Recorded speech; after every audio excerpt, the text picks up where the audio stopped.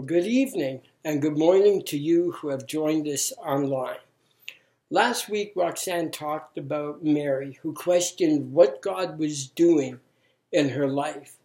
And like so many of us, Mary had a difficult time believing that God, through unusual means, would use someone like her, an ordinary person, to change the course of history. And yet Mary chose to put her trust in God's word and by faith surrender her unbelief and embrace the unbelievable. Today we're going to look at the life of Joseph, who as a righteous man, a moral and upright individual, would doubt Mary's story. But then who wouldn't?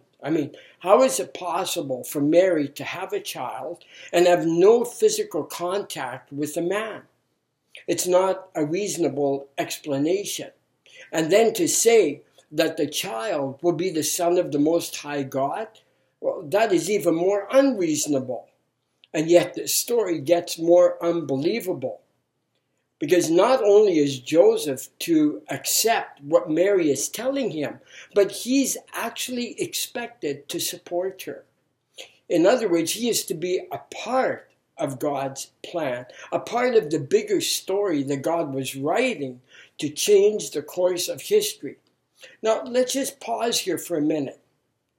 I invite us to think about where we are in God's bigger story. Some of us, like Joseph, are questioning what is taking place in our lives and the world around us. We can't imagine that God is at work in what seems unexplainable and unacceptable circumstances. Like Joseph, we love God and we're committed to him. But then we might be standing back, waiting to see how God is going to reveal himself before we actually get involved. Roxanne and I know what it's like to question God's bigger story. A story that he is actually inviting us to step into. When we were first approached to go to North Africa, we had difficulty believing that God wanted us to reach out to Muslim people. The first thing that we thought of when we heard the word Muslim was terrorists, not as people that God deeply cared about and people that he loved. When we were still living in Canada, we were quite content to let others reach out to the Muslim community and support them, but only as we kept our distance. Yet like Joseph, God is inviting us to step into the story with him, not as a spectator, not somebody on the sidelines, waiting to see how things are going to turn out, but as a participant by surrendering our doubts, our unbelief, and embrace the unbelievable. But what does it take to surrender our doubts, our unbelief, and embrace the unbelievable? Well, as we take our Bibles and we turn to Matthew chapter 1, we discover through the life of Joseph that it takes faith on our part to surrender our doubts, our unbelief, where we move from being a spectator to actually becoming actively involved with God in changing the course of history. Starting at verse 18 of Matthew chapter 1, we read, "This is how the birth of Jesus came about. His mother Mary was pledged to be married to Joseph, but before they came together, she was found to be with child through the Holy Spirit." That's the unbelievable part. Because Joseph, her husband, was a righteous man and did not want to expose her to public disgrace, he had in mind to divorce her quietly. But after he had considered this, an angel of the Lord appeared to him in a dream and said, "Joseph, son of David, do not be afraid to take Mary home as your wife, because what is conceived in her is from the Holy Spirit. She will give birth to a son, and you are to give him the name Jesus, because he will save his people from their sins." All this took place to fulfill what the Lord had said through the prophet. The virgin will be with child and will give birth to a son, and they will call him Emmanuel, which means God with us. And when Joseph woke up, he did the unbelievable. For the scripture says, he did what the angel of the Lord had commanded him, and he took Mary home as his wife. But he had no union with her until she gave birth to a son, and he gave him the name Jesus. Let me just give you a little bit of background here about Joseph. Now, first of all, we know very little about the life of Joseph. What we do know is that Joseph's lineage has him listed in Luke chapter 2, verse 4, as a descendant of David. Every Jew kept a record of his lineage, and he would have been very proud if he could claim royal or priestly descent. This would have been no less true for Joseph. Joseph's family belonged to Bethlehem, David's city, but he had moved to Nazareth, where he made his living as a carpenter. Now, we know that Joseph was a carpenter from Matthew's writing in chapter 13:55, where Jesus is addressed as the son of a carpenter. Now, the Greek word used for carpenter to describe Joseph's trade is tekton. The word was used of a multi-talented and skilled builder or a craftsman who worked with different types of wood and stone. Now, Jesus, having learned the trade from Joseph, actually later on uses analogies based on his experiences at Joseph's side to explain our relationship to God in his coming kingdom, as is the case found in Matthew chapter 7, verses 24 to 27, when Jesus talks about building a house on a solid rock rather than on sand. Jesus would have also learned not just his carpentry trade from Joseph, but he would have learned the Jewish law and teachings from Joseph. For we read that Joseph was a man of faith. It says in verse 19 that Joseph was faithful to the law. You could say that Joseph lived by the letter of the law. In other words, Joseph understood what the scriptures taught about living a moral and upright life that was pleasing to God, and Joseph took it seriously. This explains some of Joseph's dilemma when he finds out that Mary, his wife-to-be, is expecting with child. You see, friends, Joseph not only was faithful to the law, but Joseph was a man who was faithful to Mary. He cared deeply about her. And even though Joseph was confused and deeply hurt by Mary's story, Joseph thought about how he could best protect her. What an amazing individual. For we read in verse 19 that Joseph, not wanting to expose Mary to public disgrace, had in mind to divorce her quietly. Now, this is the dilemma. Being faithful to God and wanting to do what is right in the eyes of God, yet at the same time faithful to Mary and not wanting harm to come to her, Joseph has to make a decision. Does he follow God and bring disgrace to Mary by breaking off his engagement, which could be life-threatening for Mary?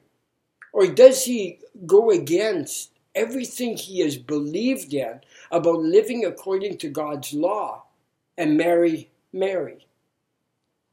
How many of us find ourselves facing the same kind of dilemma? We want to do what is right in the eyes of God, and yet at the same time, we care deeply about someone who appears to have crossed the line. Think about someone you love who might be addicted to drugs, maybe unfaithful to their marriage partner, or they've been involved in a fraudulent activity in their job. Or think about maybe a child of yours who is turned away from the faith or grown cold towards God, or an individual who is involved in a same-gender relationship. Now, here's the million-dollar question. Listen closely, please. What if our dilemma is not a dilemma at all? What if our limited scope of understanding about what God is up to is what is actually holding us back, and not God or the situation itself that we find ourselves faced with this Christmas season? What if God is inviting us to embrace the dilemma that we find ourselves in as part of His plan to change the course of history in our lives and in the lives of those around us? Now, I realize that it's going to take some faith on our part to surrender our doubt, our unbelief, and embrace the unbelievable, but we're not alone. This was also true of Joseph. You see, friends, although Joseph was a man of faith, Joseph's faith only went so far. His faith would not allow him to see beyond his own convictions, his own belief system that he had grown up believing in. That is until God spoke to him through the angel of the Lord. For we read in verse 20, but after he had considered this, that meaning divorcing Mary privately, an angel of the Lord appeared to him in a dream and said, Joseph, son of David, do not be afraid to take Mary home as your wife, because what is conceived in her is actually from the Holy Spirit. Now, I think it's safe to say that we would all agree that God's primary way of speaking to us is through His written word. Well, this was no less true for Joseph. As we read earlier, Joseph was faithful to the law. Joseph knew the Old Testament law, and he was committed to obeying God's commands. Yet there are times when God speaks to us through other means, such as through people He sends our way. In Joseph's case, it was the angel of the Lord, a messenger from God, who appeared to him in a dream.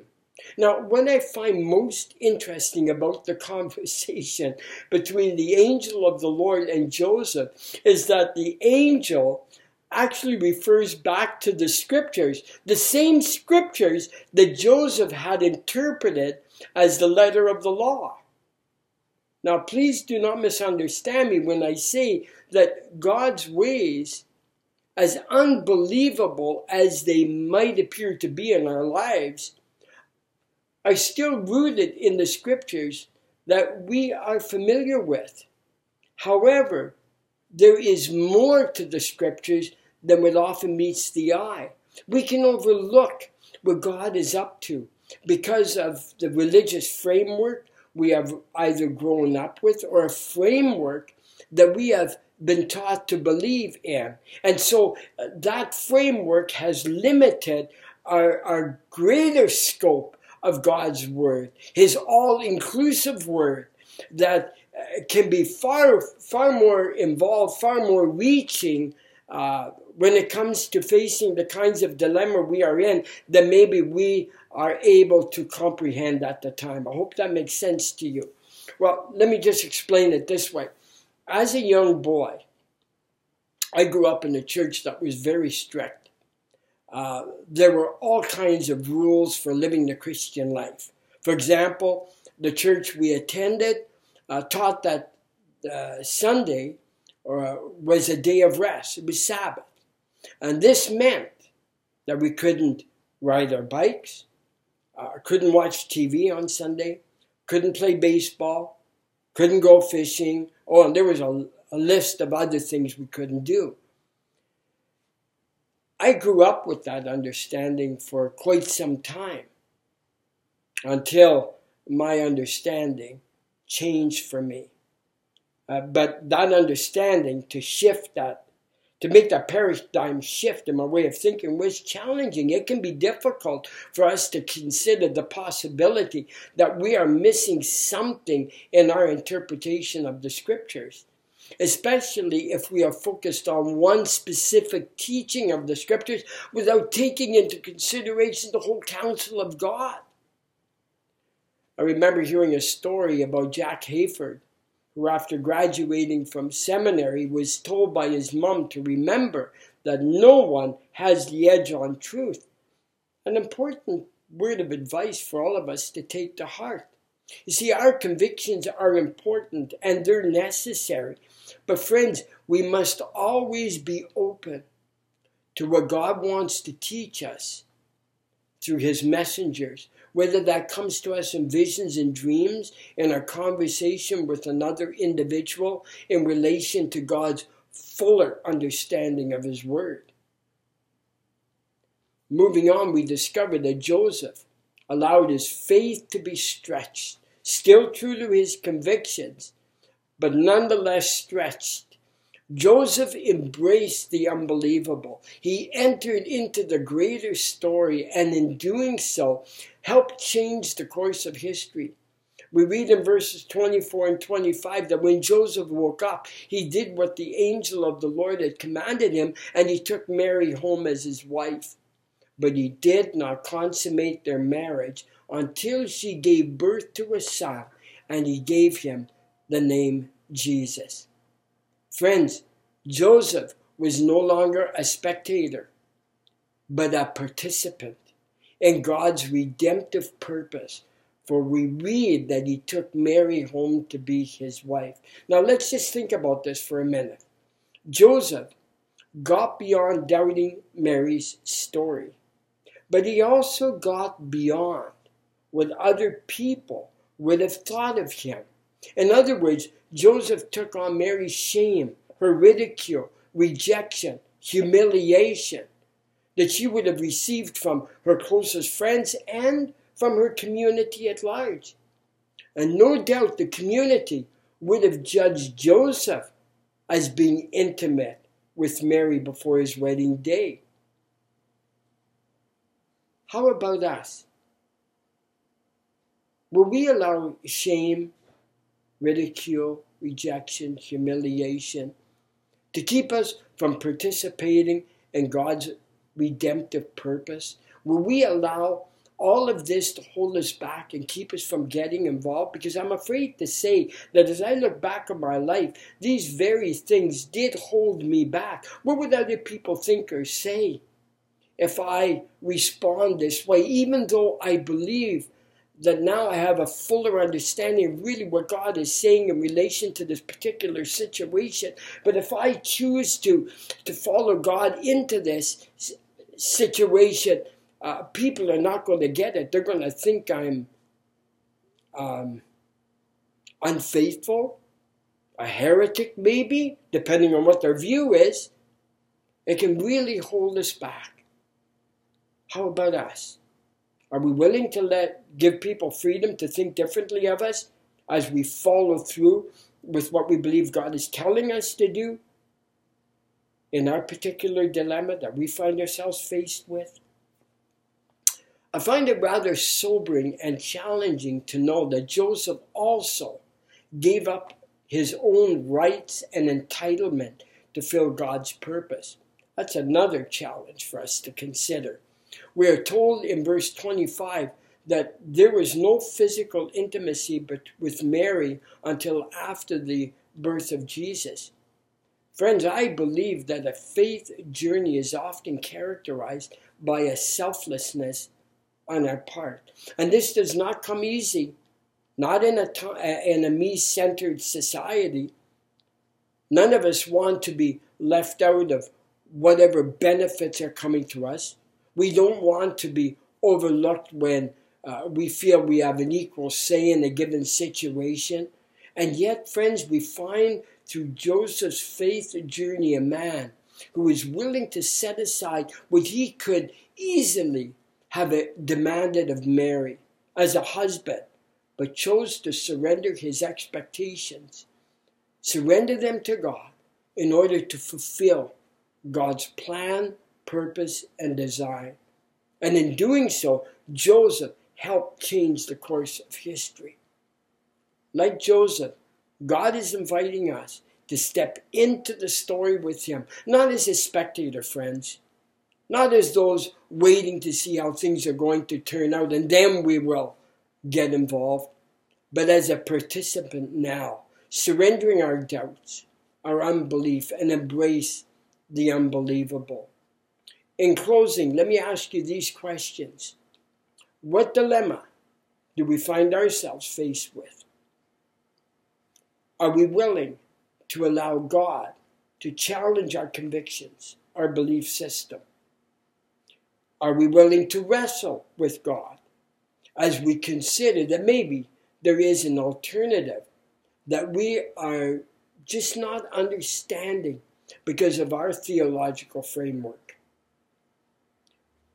Are we willing to accept shame, ridicule, rejection, humiliation from those around us as we move from being a spectator to being a participator in God's greater purpose?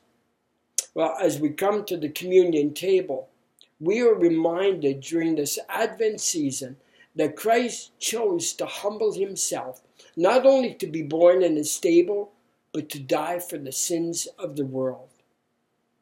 Let's take a minute to prepare ourselves to take of the bread and of the cup together. So if you would please go and get yourself a cup and a cracker and join us for communion. I'll just share a couple of words as you're preparing yourself. As we take the bread and the cup, I want us to think of this time together as an expression of our humility as we give ourselves to Father God to fulfill his greater purpose in our lives. It took tremendous humility on the part of Christ to leave his kingly throne to come into this broken world and to be born in such a humble state and then end up dying on the cross. It took tremendous humility. And I understand that for us to embrace the faith journey and to go beyond doubt, it can be very humbling for us as we step into the bigger picture that Dad has in mind for us. But that's what he is asking of us as we follow Christ's example. So let's express our humility, a life of surrender to Father God as we take communion together. We read in 1 Corinthians chapter 11, starting at verse 23, the Apostle Paul saying, "For I received from the Lord what I also passed on to you. The Lord Jesus, on the night he was betrayed, he took the bread, and when he had given thanks, he broke it, and he said, 'This is my body, which is for you. Do this in remembrance of me.'" Let's eat.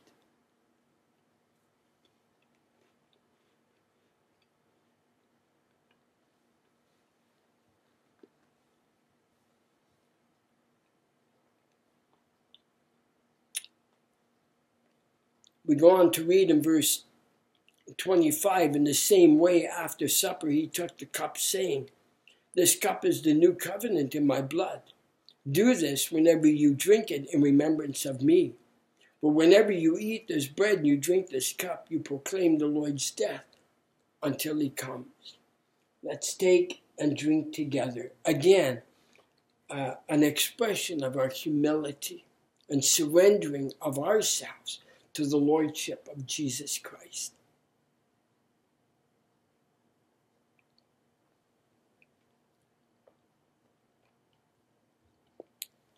Father God, I thank you. I thank you for the Christmas story.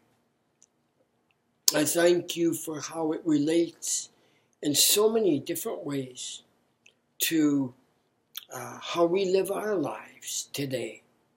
as you continue to reveal your redemptive plan to a broken, hurting world around us. And I know that you have called us as followers of Jesus to step into the redemptive story with you as we find ourselves in some very challenging situations and circumstances that you want to use. You actually want to orchestrate for the good of your kingdom. And so whatever that might be, I pray that by the power of your Holy Spirit, you would help us to be able to hear from you a clearer picture, a clearer understanding of how you want to use this for your glory, and to enable us to step into whatever it is we're faced with the understanding and with the faith that you are going to use this for your kingdom come and for your will to be done in a greater measure. So I commit each one of us to you as we continue in this faith journey during this Advent season. In Jesus' name, amen.